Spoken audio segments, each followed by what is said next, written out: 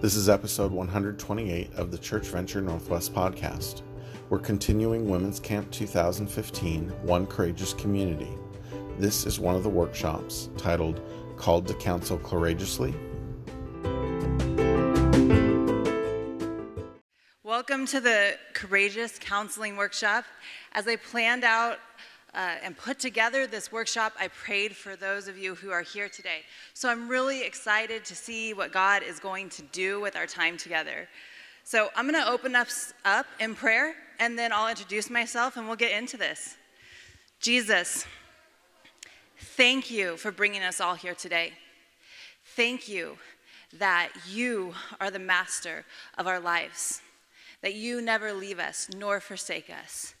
Thank you that we can dig into your word, that we live in a country where we can talk about you freely, where we can say God moves, and where we can offer that information to each other daily.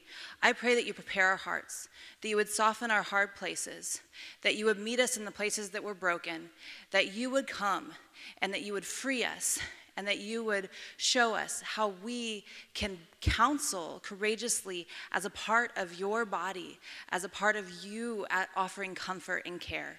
And it's in Jesus' name I pray. Amen. All right, so I am very happy to be here. I have 4 kids, and they are 9, 7, 5, and 3. And being here, I feel like my brain is breathing. It's summertime. Everybody's at home. Some of my kids don't want to get along because they're in each other's spaces all the time, so I'm doing lots of counseling in my own house, which they don't like, and they know all my tricks and my tidbits, and they repeat them back to me and with vigor. And then we talk again about the heart and how the heart issues, even if our words are different, it really depends on that. They love having me as a mom, I'm sure. But they've just been having a great summer, but I am happy to be here resting with you all and listening for the Lord and seeing what he's going to do with our time. I stay at home with the kids, but I'm also the leader of women's ministry at Outward Church.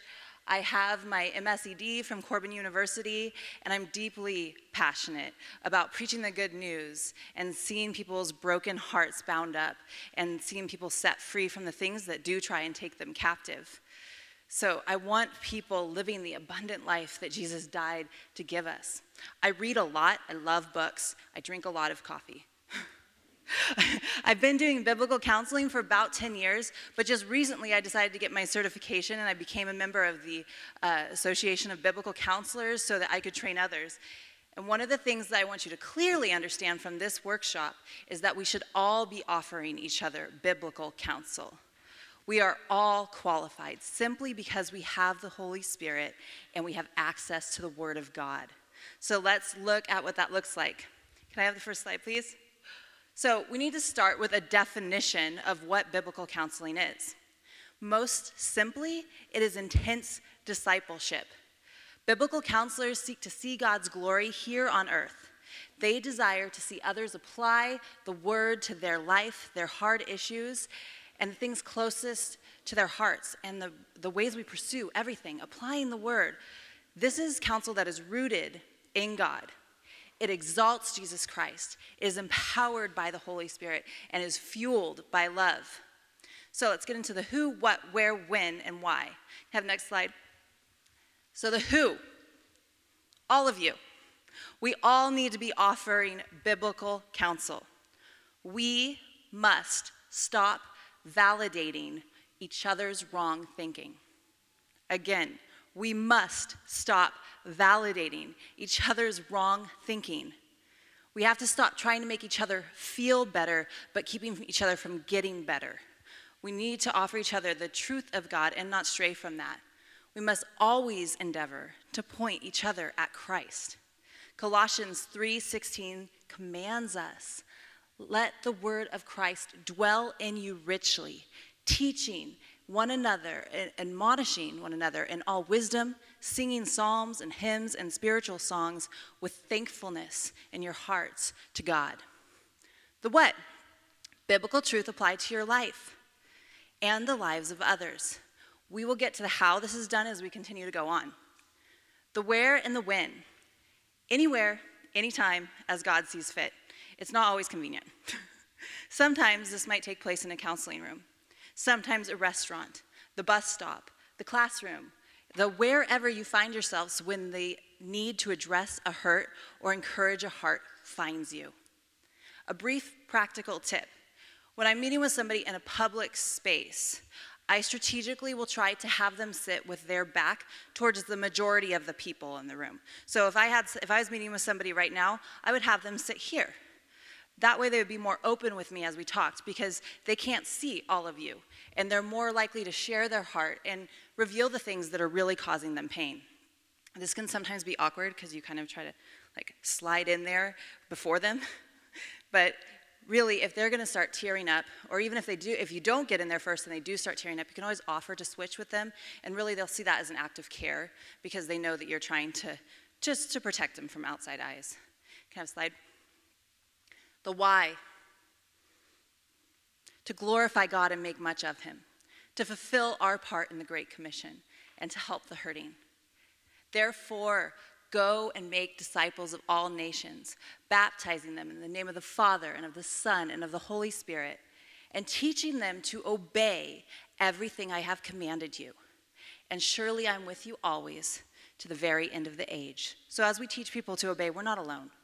Through biblical counseling, I have seen people come to Christ, I've seen them know him more, and learn to go about making disciples themselves. This is a piece of caring and growing the community of Christ, teaching people to obey what Jesus has commanded us. We want people to know him because he is the Redeemer and the ultimate healer. We also do it because it helps the hurting. One of the greatest gifts our God has given us is each other. The mighty truth of the unbreakable bond of God's family brings me great comfort. I try to keep this in mind when I walk into a church, a conference, or meet any Christian anywhere. It is glorious beyond my comprehension when I think of how God will bring us all together in perfect community. It brings passion to my prayers and kindness to my words for those that know him and those that need to be invited in. It helps me stand when terrorists take the people of the cross, our people, and force them to their knees. It helps me engage the broken. It gives me hope because I am not alone when life is heavy and pain is real. God's truth reminds us to look up, for he has placed family all around us. So because we have been adopted into this dysfunctional yet redeemed community, we can rejoice with those who rejoice and weep with those who weep. How do we help the hurting? We are all asked to help each other, walk with each other, and support each other. And there are different levels of need in courageous counseling. First of all of these areas require people who know how to hold a confidence. There is no room for gossip in Christ-like community. So please, I beg you, if someone is willing to trust you with their heart, act in a way that is worthy of that trust. Most Christians will work in the realm of offering biblical counsel. So that's our biggest area. This is where all people come in. This happens in daily conversations and the mundane happenstances of life. It is encouragement on a day when a friend is depressed, wise counsel when at a crossroads, or a shoulder to cry on when grief has stricken. It is offering a tank of gas to the person who ran out on the side of the road. It is vital that all of us are doing this because your pastors and your leaders and your church lay counselors cannot bear the load of your whole church's emotional needs alone. Our next level is biblical triage. Most people at some time or another will be called to perform biblical triage. This is the emergency room of emotional care. An emergency may consist, but is not limited to, discovery by a spouse or a friend or a loved one patterns of secret sins. So adultery, lust, dishonesty, greed, malice, fear, anger. Something that just suddenly came. An unexpected occasion of suffering in which a person is under great duress or in a point of confusion. Death of a family member, loss of a job, a crisis of faith, a miscarriage, unexpected diagnosis of a life-threatening disease. Please realize that when you are making an assessment of a triage situation, you should address the problem as seriously as the person who is experiencing it, with few exceptions, because a wound is a wound, and if it gets infected, it can be deadly if the poison gets into the heart. Truthfully, there's an enemy who seeks to steal, kill, and destroy, and we must stand against him with the truth of God and destroy the lies he often attaches to our wounds. Brent Curtis presents this idea that if we see the wounds in people as being inflicted by a poisoned arrow, we will be more ready to help the hurting, to treat them effectively, because we know to remove the arrow if there's an arrow sticking out of somebody, but we don't always think about the poison that has seeped into the bloodstream. The poison is the message or the lie that came with the wound. Whatever the wound is, if the poison that seeped in is not addressed, healing will not be found. For example, and we talked about this morning, if the wound is a woman who grew up without a father, the poison might be that she isn't worth sticking around for. That may be the lie that she hears. Then she struggles with abandonment and worth, and these follow her around until she cleanses this lie with the truth that she is adopted by Christ, who never leaves her nor forsakes her, and that he saw her as somebody worth being crucified for. We teach people to think about what they are thinking about, what they are preaching to themselves. They talk to themselves more than they talk to anybody else. The inner dialogue is constantly running. They need to pay attention to what is being said. We help them through the process of renewing the mind, and as Scripture tells us, to take thoughts captive and make them obedient to Christ. Also, keep in mind, just because somebody isn't crying doesn't mean that they are not hurting. In fact, it may mean that they have hardened themselves, which means it may be more difficult for truth to penetrate the walls to heal the broken spirit. We must go into the depth with people with sensitivity, with comfort, and with care. Again, in this area of biblical triage, it's like the person who got into a fender bender on the road. Okay, so we have the gas tank people, and the biblical triage people are the person who just witnessed an accident. We're helping the person who just got in a fender bender. We've witnessed the emergency, and we are there to help provide immediate care and call somebody for help if need be. This brings us to structured biblical counseling. It's a smaller area, but it's a necessary area because sometimes people need more long-term care. It's most often needed for chronic issues and deep water care. Acute issues of emotional unrest that have begun to rule a person's life, such as depression, anxiety, fear, hopelessness, panic, or relational problems that have begun to smother and overwhelm so that they can't even function regularly in their lives anymore. The people who work in this area are theologically and relationally qualified, able to provide spiritual and emotional guidance, comforting with love. They are able to make a plan for healing, offer wisdom, and walk through these deep waters with people. To work in this area, you must be willing to hear unspeakable horrors, offer great mercy, and be able to give the burden of doing these things over to the Lord, because otherwise, it will crush you. I have worked with the suicidal, the abused. I can see their faces as I talk about them. People trying to heal from years of being sexually trafficked. People who have witnessed murders. You will face unspeakable horrors. Jesus has seen them, and he can carry the load of helping these people heal and walk through them. But after doing this for a while, you'll no longer be surprised by much. But you must protect yourself from being jaded and continually bring the ugliness of the world to the feet of our beautiful Savior. Biblical counselors are often people who have received some form of training in lay counseling or professional counseling. On the road of life, these are the mechanics. They tow the car away for a while and help to build a new transmission. As a side note, these people are also know when to refer out and partner with community resources. I often will refer people to Center for Hope and Safety. I'm in Salem. They know how to make a safety plan better than I ever could. I can write a safety plan with people, but our community resources are people who do this all day, every day. And so I will often I will help with the biblical side of things, the emotional side of things, but when there's practical steps that need to be taken to protect one's safety, either from themselves or others, utilize your community resources. Can I have the slide, please? What I really want you to see is that all of these levels are necessary, and they help each other. Also, when you meet someone in need of help, all of these levels require active listening. We must first know the problem if we are going to address it. Can I have the slide? So here we have some disciplines of listening. Active listening. So summarize in your head as the person's talking what they're saying.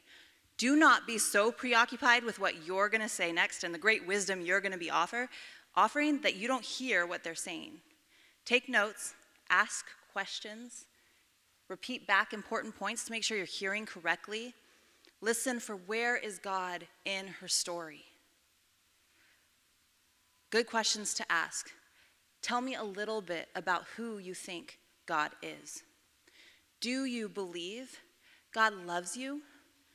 Do you believe that he likes you? And how are you sleeping?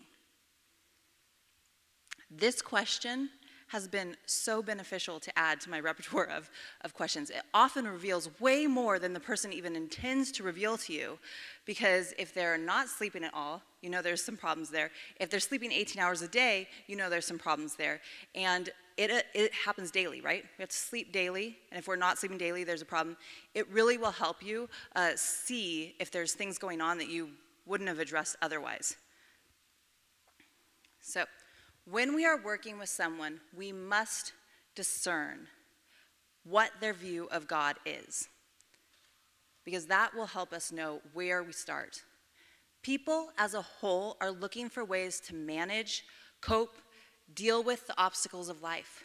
We run into conflicting theories, opposing psychological tools, and a whole lot of confusion about which way to take and what to believe.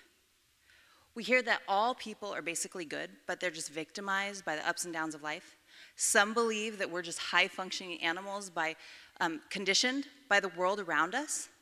And some believe that our biggest problem is just a lack of self-esteem. And Kari hit on that this morning. We know that is not our biggest problem. Here is where biblical counseling diverges from the study of psychology.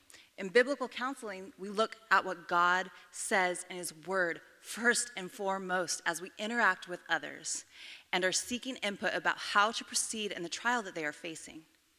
While wisdom and common sense will inevitably inform some of our counsels, Scripture is sought and applied in all counseling choices and not contradicted for any reason. Scripture warns us about the dangers of placing man's thinking at the same level of importance as biblical truth. 1 Corinthians 3:19 and 20 says, "For the wisdom of the world is folly with God. For it is written, he catches the wise in their craftiness. And again, the Lord knows the thoughts of the wise, and they are futile." We are being used by God to deliver the truth with love. You are successful if you honor God by bringing the truth he asks you to bring. You don't get to take credit, and you don't get to take responsibility for the results that come from the message that you delivered. If they reject what you said, you can still freely interact with that person, trusting that you obey God and that what they do is between them and God. 2 Timothy 4:2-5 says, "Preach the word, and be ready in season and out of season.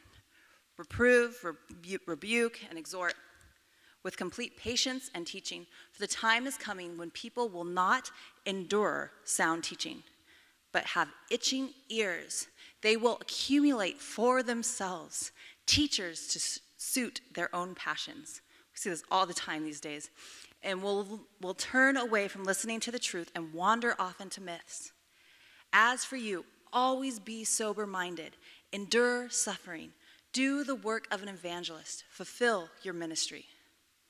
So this brings us to the 4 foundations of biblical counseling.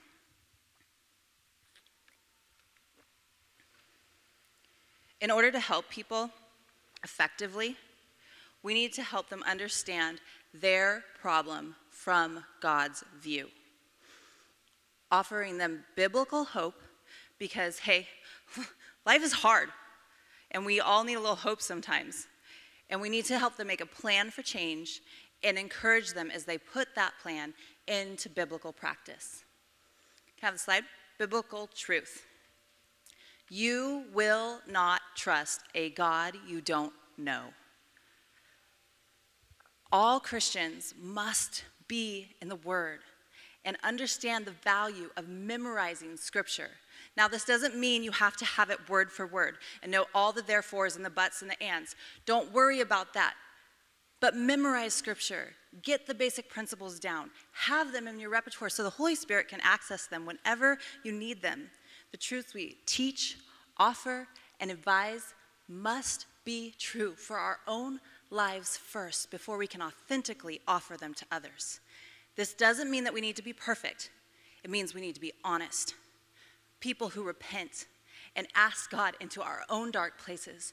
We strive towards holiness and Christ-likeness, but acknowledge that we will not be complete until we are with Christ. We are all works in progress. I am resolved, and I would encourage you to be resolved as well, to admit, I am not God. He is. I will let him define existence. I will let him define the universe. I will let him define my loved ones, and I will let him define me. Because I am his, and I will seek him out in his word so that I know his character, that he is good no matter what my limited sight sees, that he is true no matter what lies I believe, and that even when his word says things that don't make me feel better about myself, they are still true. Hide his word in your heart. Wrestle with the scriptures. Rest in his promises. Know the goodness of God in all he says. Know him.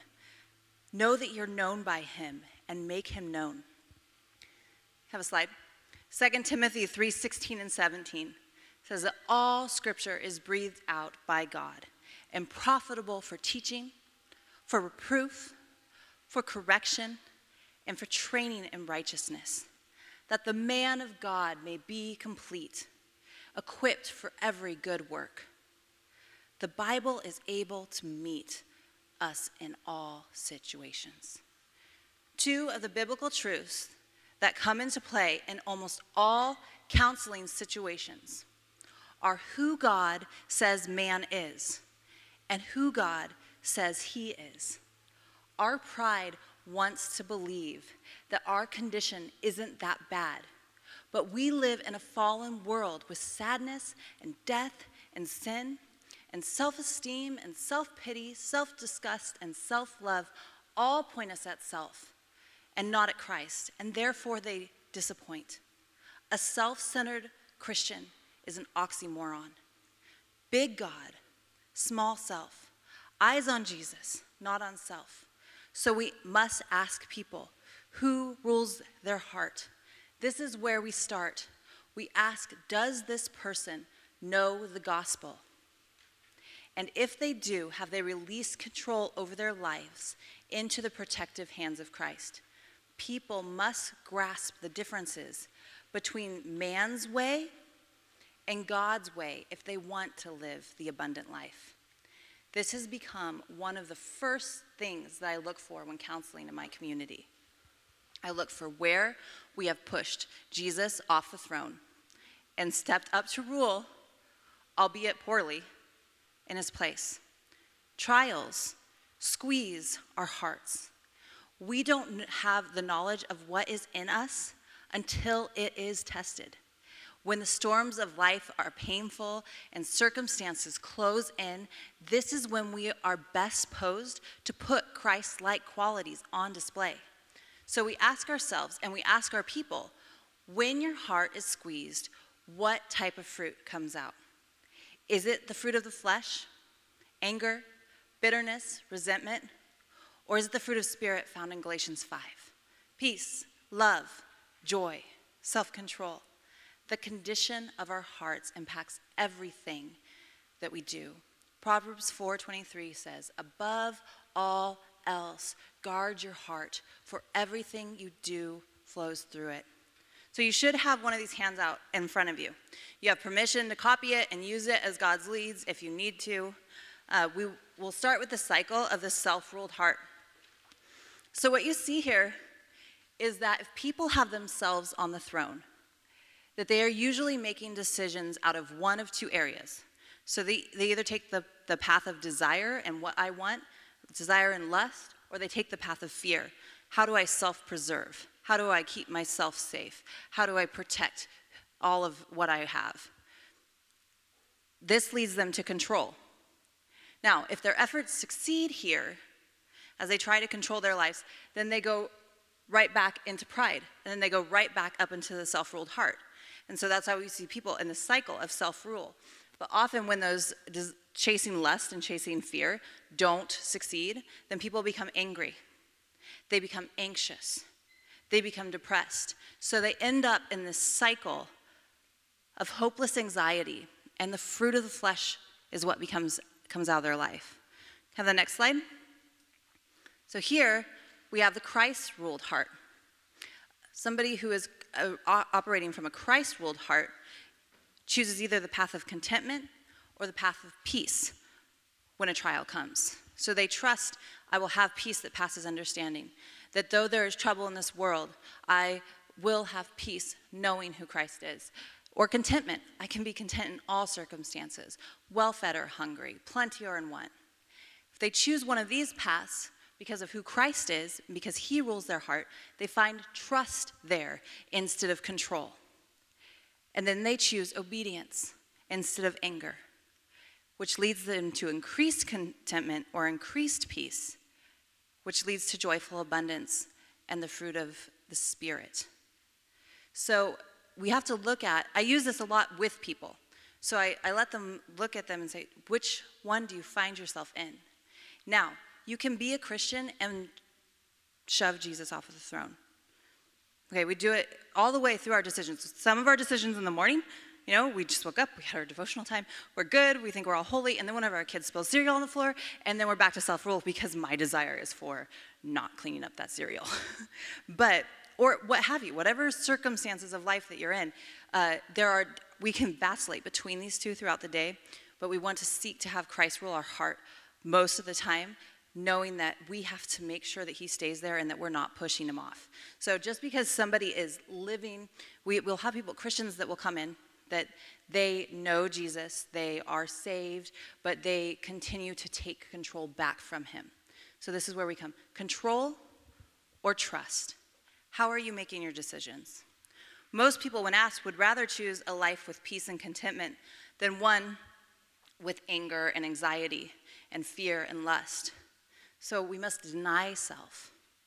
We follow Jesus. Often people seek counseling because they are struggling with being stuck in the cycle of choosing self. It's become habit to them. They don't remember how to go back and trust God, or they've never learned. God informs their life, but does not rule their life. They are willing to place eternal future into his hands, but not today. Now, real basically, I'm going to touch on some methods about how truth should be applied in different situations. So here we have different ways that the Word of God can apply to different situations. If you're dealing with somebody who is rebellious, you want to use the Scripture to admonish and warn. If you're dealing with the immature, you want to teach and instruct. If you're dealing with somebody who's lacking motivation, exhort them and urge them on towards righteousness. If you're dealing with somebody who's overburdened, bear patiently, take up, help carry some of the burden. Somebody who's discouraged, encourage and strengthen them. Those of you that have the gift of encouragement and sometimes feel like that gift is not enough, not as important as some of the other gifts, that is completely wrong thinking. I can't tell you how many times I've talked with people who are like, I was so close to taking my life. I was so close to making this decision. And they interact with somebody who has the gift of encouragement, and it just flows off of them. It comes out. Words of life just flow from that person. And it can stop people in that process. So please, those of you who have that gift, use it continue to use it. Even when people shut you down and roll their eyes at you, those people are often the people who need it the most. When people are grieved, comfort and console. We have to be careful here, though. When grief first strikes somebody, it is not always the best option to go right to Scripture and tell them how God works all things for good. There's hope in that, but you don't want to say that to somebody who's just lost somebody they care for. Often what somebody who's just been stricken by grief needs is somebody's presence. Not words, just somebody to be with them. Most people interpret God through their circumstance, and instead of interpreting their circumstances through God, and often need training in how to correct this habit. So again, we're back to the thinking, we're back to the habits. How are people habitually living their lives?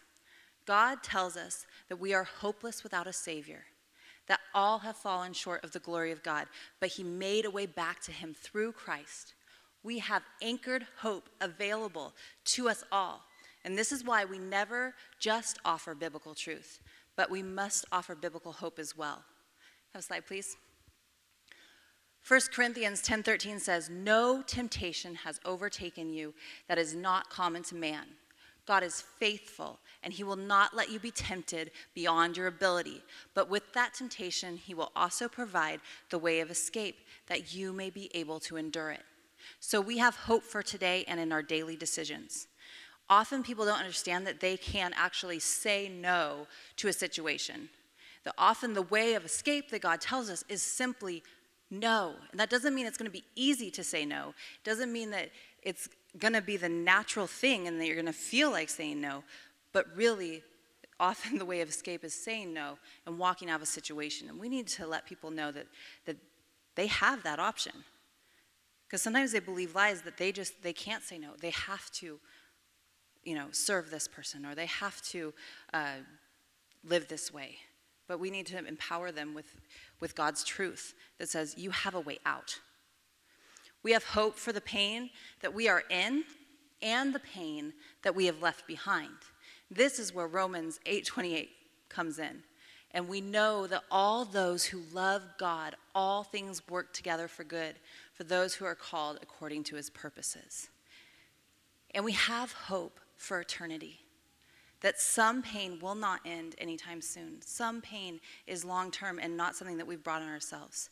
But there will be a day when He will wipe away every tear from their eyes, and death shall be no more. Neither shall there be mourning, nor crying, nor pain anymore, for the former things have passed away, as Revelations 21:4 beautifully tells us and promises.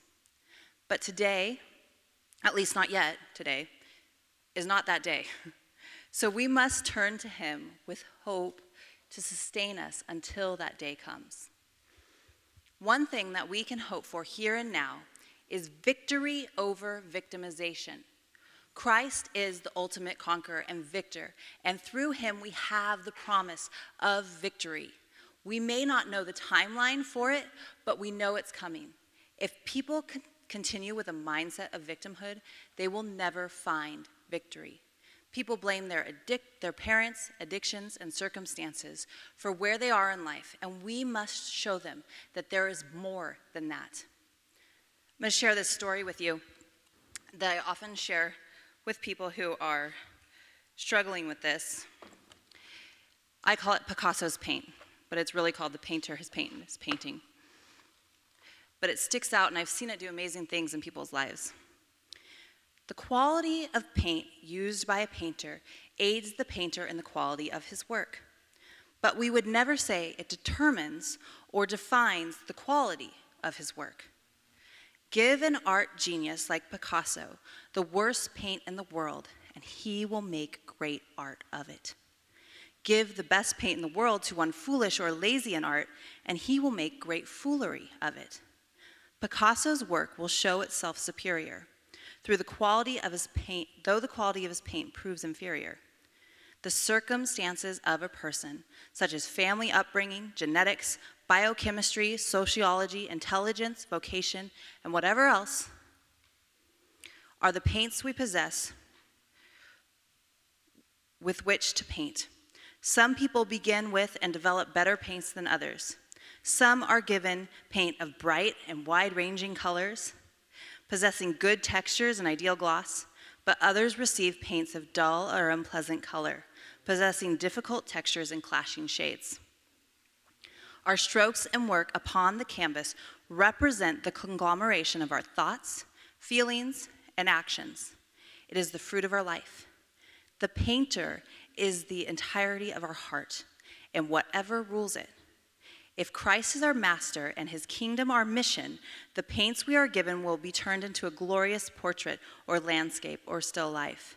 For Christ himself will control the painter and apply the paint according to the genius of his work. If I am my own master and my kingdom is my mission, then the paint I am given, whether pleasant or horrific, will produce a most depressing, bitter, and foolish work. For my carnal flesh, the world, and the demonic realm will control the painter and the application of paint. All my methods to improve the paint itself, such as education, medication, discipline, family therapy, and self-help books, may improve the paint, but they don't improve the painter. I will continue to produce my fleshy art simply with better paint. And what surveyor of art strolls down the halls of a museum, exclaiming, "What great paint they have used"? There are no such surveyors, of course. Paint quality is not noticed in the end, only the work itself. God and his word intend to transform the painter, not the paint.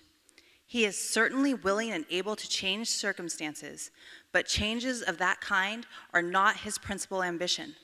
The scripture is not obsessed with transforming circumstances, but transforming human hearts.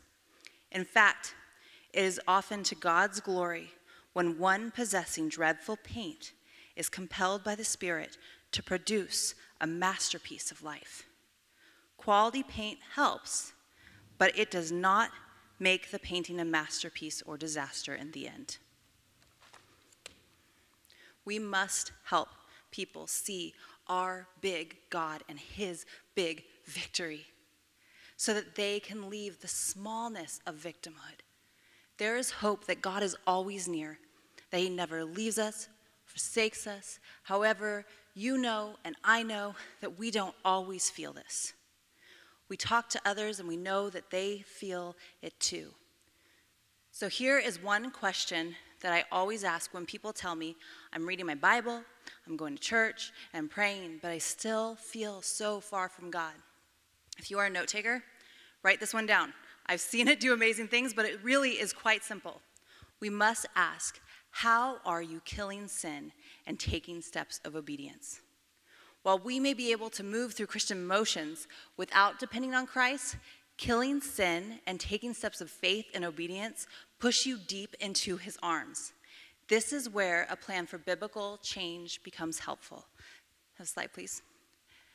While offering biblical truth and biblical hope are both things that we do as a counselor, biblical change and biblical practice are more between the counselee and God. However, we can help them design a plan for change and coach them in the process. Think of it as like riding a bike. When we're first learning a new skill, it feels awkward. We may fall down. It can feel difficult as we are learning. Over time, we begin to understand, and we become competent, and we can ride the bike successfully most of the time. And then, at some point, we begin to be able to coach others. We become a coach. Again, we get to the point of letting God work in us so we can help others see how he is working in them. Rick Warren says, other people are going to find healing in your wounds. Your greatest life messages and your most effective ministry will come out of your deepest hurts.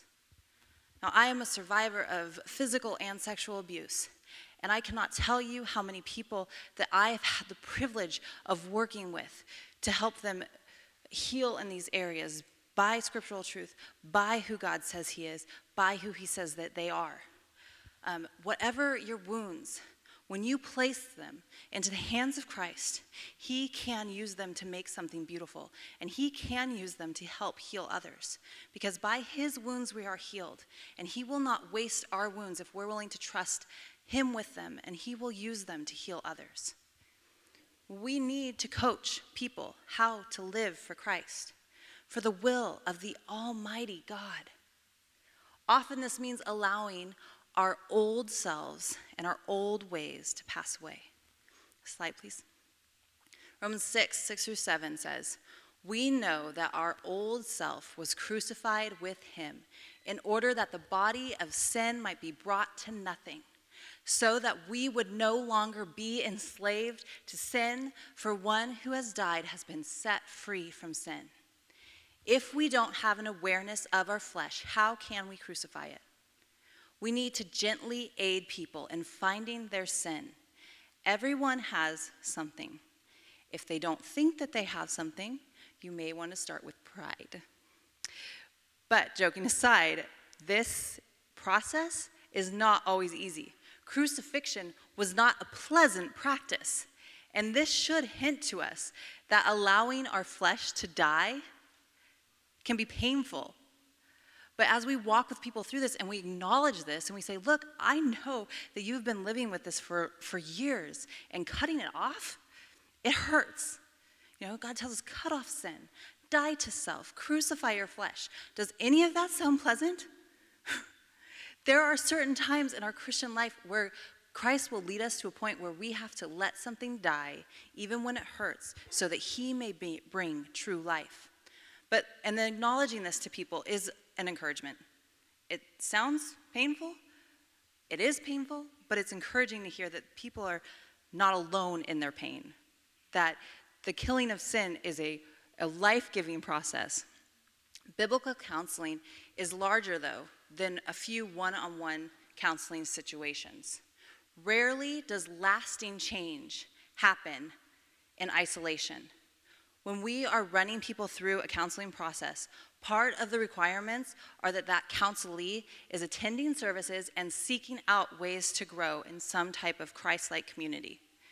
A choice of community or small group involvement often is a predictor for success and sustained emotional health for that person, because they are actively hearing biblical counsel from others, and they're also beginning to offer it to other people. Have a slide, please. So biblical practice. We are arming people with the ingredients that they need to be hungry for and to fill the hunger for righteousness. Here, we can give people tools, but their relationship with God is really up to them. One of the most simple tools I can offer is the put on, put off tool. Take this passage from Colossians 3. So we need to make sure that our people are in the Word of God. Some people have never read the Bible, and they need some training in that. This is one of the simplest tools I've found that people can feel successful in, which will help to build their confidence in being able to read the Bible. So what I do is I'll give them a passage like this. I'll set it in front of them on a piece of paper, and I'll be like, what does God say we need to put off? Anything he says to put off, put a minus sign by. So we've got, put to death, therefore, what is earthly in you. So sexual immorality, minus. Impurity, minus. Passion, minus. Evil desire, covetousness, idolatry, anger, wrath, malice, slander, and obscene talk from your mouth. So we look for through the passage, what does he tell us to put off?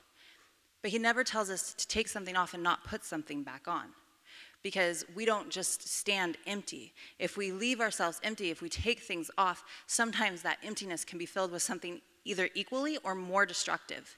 So we need to make sure we teach them also what to put on.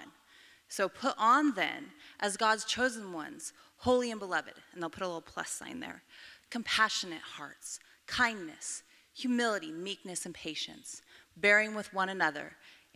So, and if one has a complaint against another, forgiving each other. So, forgiving, as the Lord has forgiven you, so you must also forgive. So we put plus signs by all that. And it really is just, it's simple, but it helps people feel successful in reading the passage and understanding what they might do because of that passage, how they might live it out. Next slide, please. Okay, this is what helps sustain people when they are no longer in your care. Getting them into community, getting them in the Word of God, having them take responsibility for their own walk with Him. This is a period of transition. It is important that people don't get too dependent on you. This is why it's important to have them enter into community. You don't have to answer, hear me, you don't have to answer midnight texts and rescue everyone every time. If you are active in this type of ministry, you will need to have prayerful, God-given boundaries, because there are people who will cross them at times. So like for me, I usually don't answer texts after 9 or before 9. I just cut off those 12 hours. I'm not going to answer ministry type texts unless it's an emergency. Sometimes emergencies happen, but I've prayed through my boundaries. I know kind of where I go with things. So really look into that. Where has God asked you to draw boundaries? Because helping people can easily become an idol, and it will crush you if you don't monitor it carefully.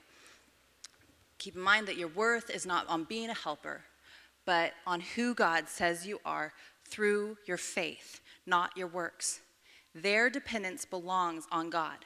We help them get running again, and then we put them back on the road. There are manipulative and lonely and dangerous people out there who need to be loved. So we be discerning and wise and prayerful about how God would have us interact in those places. Like we talked about, you don't get to take credit or responsibility for what happens. You allow God to use you and let Him carry the weight, because things can get really heavy in a fallen world. But God is the perfect healer and more powerful than we can even imagine. Remember, the people that God chooses to bring to us for counsel in crisis or for counseling are not projects to be completed or problems to be fixed, but they are people to be loved, loved as we have been loved, with comfort, truth, hope, and great care. So I'm going to pray for us, and then I'm going to tell you about a couple of resources, and then maybe you can go jump in the lake because it's hot.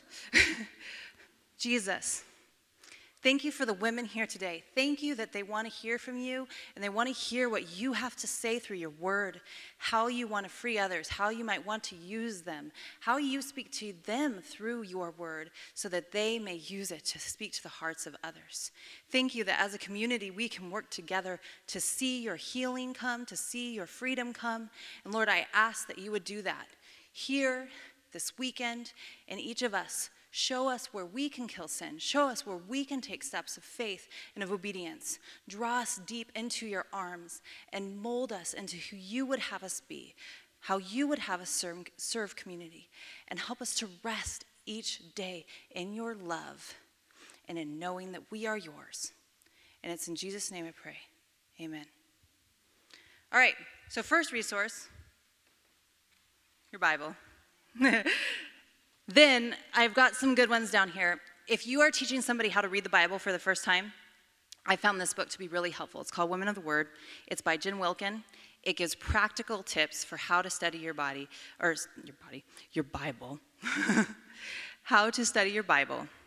And really walks them through kind of, hey, yeah, this can be confusing. Going through the genealogies is like reading a phone book sometimes. So here's where you can find richness even in those passages that you just think are a bunch of names. If you do a lot of counseling, you need one of these. Quick scripture reference for counseling women. So there's all types of different issues in here. We've got depression, anxiety, miscarriage, adultery. There's just a list in here. It will help you find the scriptures and how to apply them to those situations. Now, you want to know the whole scope of the Bible, but when you are in the counseling situation, it's really nice to have a resource. You don't have to know it all. You're not going to know it all. You ever think you know all of the Bible, you need to go study it again because you've missed the deepness and the power and the mystery of God. But use resources. Don't be afraid of them. Let people see you using resources. Don't stand on pride and say, oh, well, I don't use books like that because I have enough knowledge of the Bible. Use your resources. Teach your people to use resources. Don't let them think that they have to be something far and beyond their reach. And then for those of you who are interested in more of like becoming certified to do this, this is called Equipped to Counsel. It's through American Biblical Counselors. It kind of helps you look at the heart issues of all the different issues. So you've got anxiety and depression and anger and family issues. This is for those of you who want to do the structured stuff. You can go to their website, which is christiancounseling.com. There are other resources out there too. There's a NANC, what used to be NANC. Now I think they've changed their acronym, which is like ABDC or something. All I can think of is the guy with the short shorts from ADDC, like the band. But ABDC is the other group that does certification and will run people through trainings. And then they have stuff that goes on throughout the nation. Also, I brought some of these. This is just how one church is doing it.